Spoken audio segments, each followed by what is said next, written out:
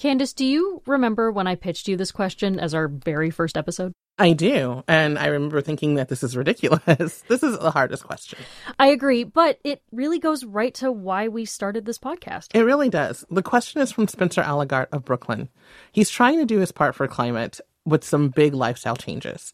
He's a vegan, he doesn't drive, and he wants to know, is it really worth it? Would it make a difference if I or many people started to live a less carbon intense or greenhouse gas emitting intense lifestyle, especially if we have very wealthy people flying private jets, consuming a lot more than the average person, probably in their lifetime even. What difference do our individual actions really make? Well, let's unpack that. This is the Anti-Dread Climate Podcast, your practical, personal guide to protecting the planet. I'm Caleigh Wells, KCRW's climate reporter. And I'm Candice Dickens-Russell, an environmental educator and CEO of Friends of the LA River.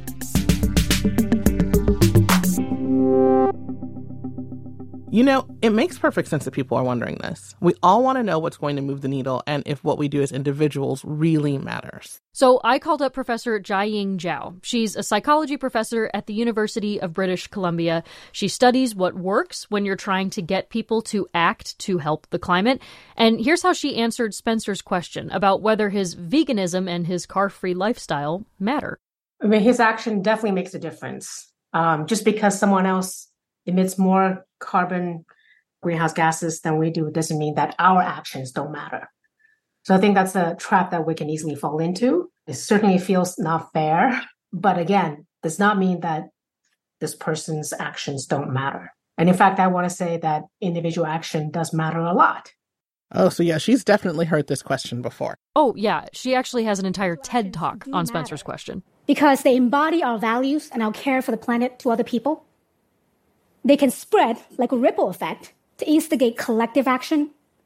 They send a market signal to businesses, and they can trigger broader structural institutional change. You know, this sounds a lot like the theory of social diffusion. I'm glad you said that because Professor Zhao used that term, but it's been like a really long time since I've been in sociology class, and I don't know what it means. So explain that to me. Yeah, in environmental work, we're always thinking about how do we encourage people to change, right? How do we make change actually happen? And if you think about it in a super simple term, this theory of social diffusion talks about what does it take in order to get people to make these sorts of changes? And so it's questions like, what makes people start using the bike lane? Or what makes a neighborhood begin to recycle? Like, I'm old enough to remember when curbside recycling was rolled out for the first time. Yep. So you always have these early adopters and you have these people who lag behind a little bit.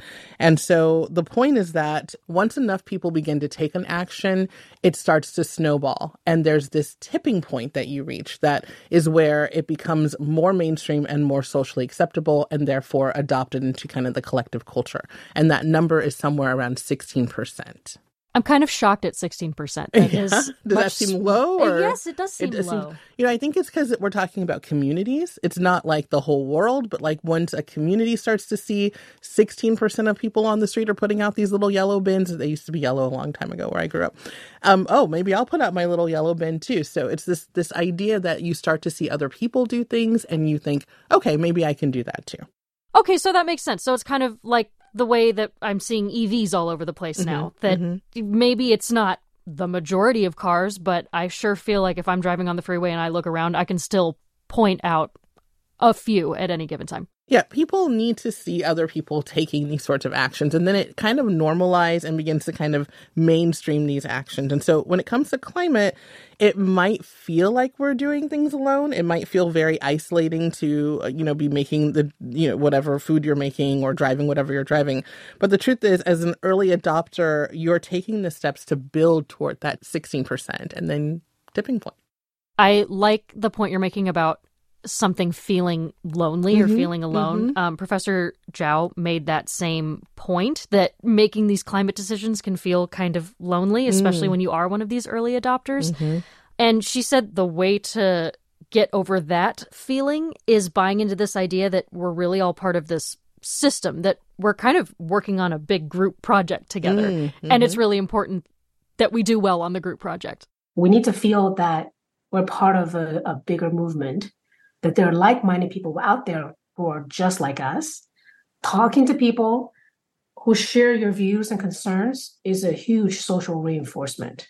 We're social animals. So everything we do needs to have some social reinforcement. I think that's exactly it. We all need to be doing our best, but we also need to be sharing what we're doing so we don't feel alone. And that's what people we know in real life, that's people we know online, that's like looking at what people are doing that inspires us, and knowing that things that we're doing are possibly inspiring others. Okay, so another question I receive from people who maybe aren't willing to try as hard as Spencer just yet are... Well, but policies are really what makes the big difference. And, you know, a carbon tax is really what we need. Or we need California to ban gas cars for me to actually get an electric car. Is that really what's going to change behavior? You know, it's one of those crutches that I think about. And yes, it's true. When a policy is changed and something is adopted just very, very widely because a policy has changed, that's great. But we can't all just sit around and wait for that.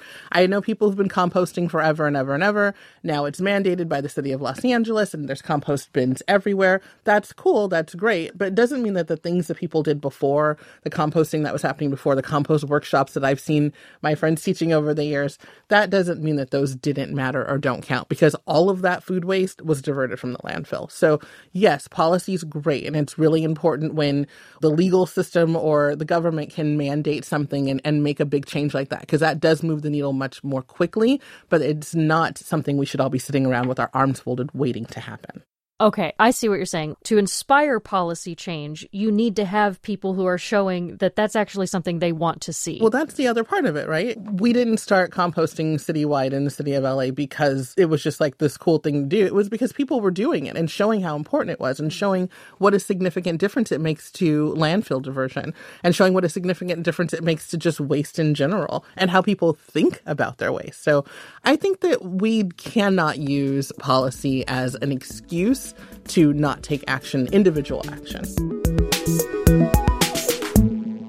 All right, time for takeaways. Spencer, does it make a difference what you're doing there in Brooklyn? Yes, it does. Yes, we each have a carbon footprint we leave behind. Yours is smaller than many others, and that's a good thing. And yes, because you're taking us closer to that tipping point when more and more people start embracing a climate health lifestyle. Also, blaming policies and corporations and waiting for them to change is a crutch. If you're waiting for a politician or leader to have that aha moment and tell you what to do, you're going to be waiting for a long time. Policies change when people demand they change. So lead your leaders. People power.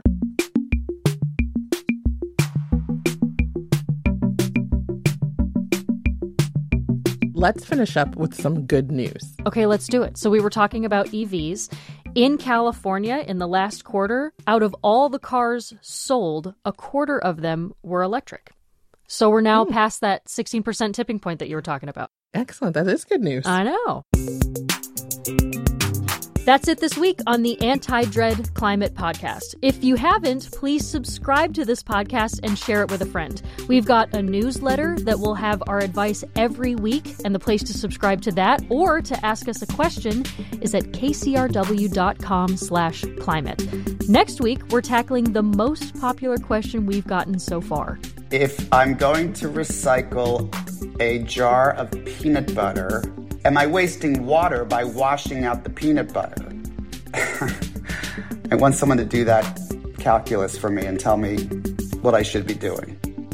I'm Candice Hickens-Russell, environmental educator and CEO at Friends of the LA River. I'm Caleigh Wells. I'm the climate reporter at KCRW. Our executive producer is Sonia Geis. Our production assistant is Celine Mendiola. Technical directors are John Meek and Hope Brush. Music by Carolyn Pennypacker Riggs. The Anti-Dread Climate Podcast is a KCRW production.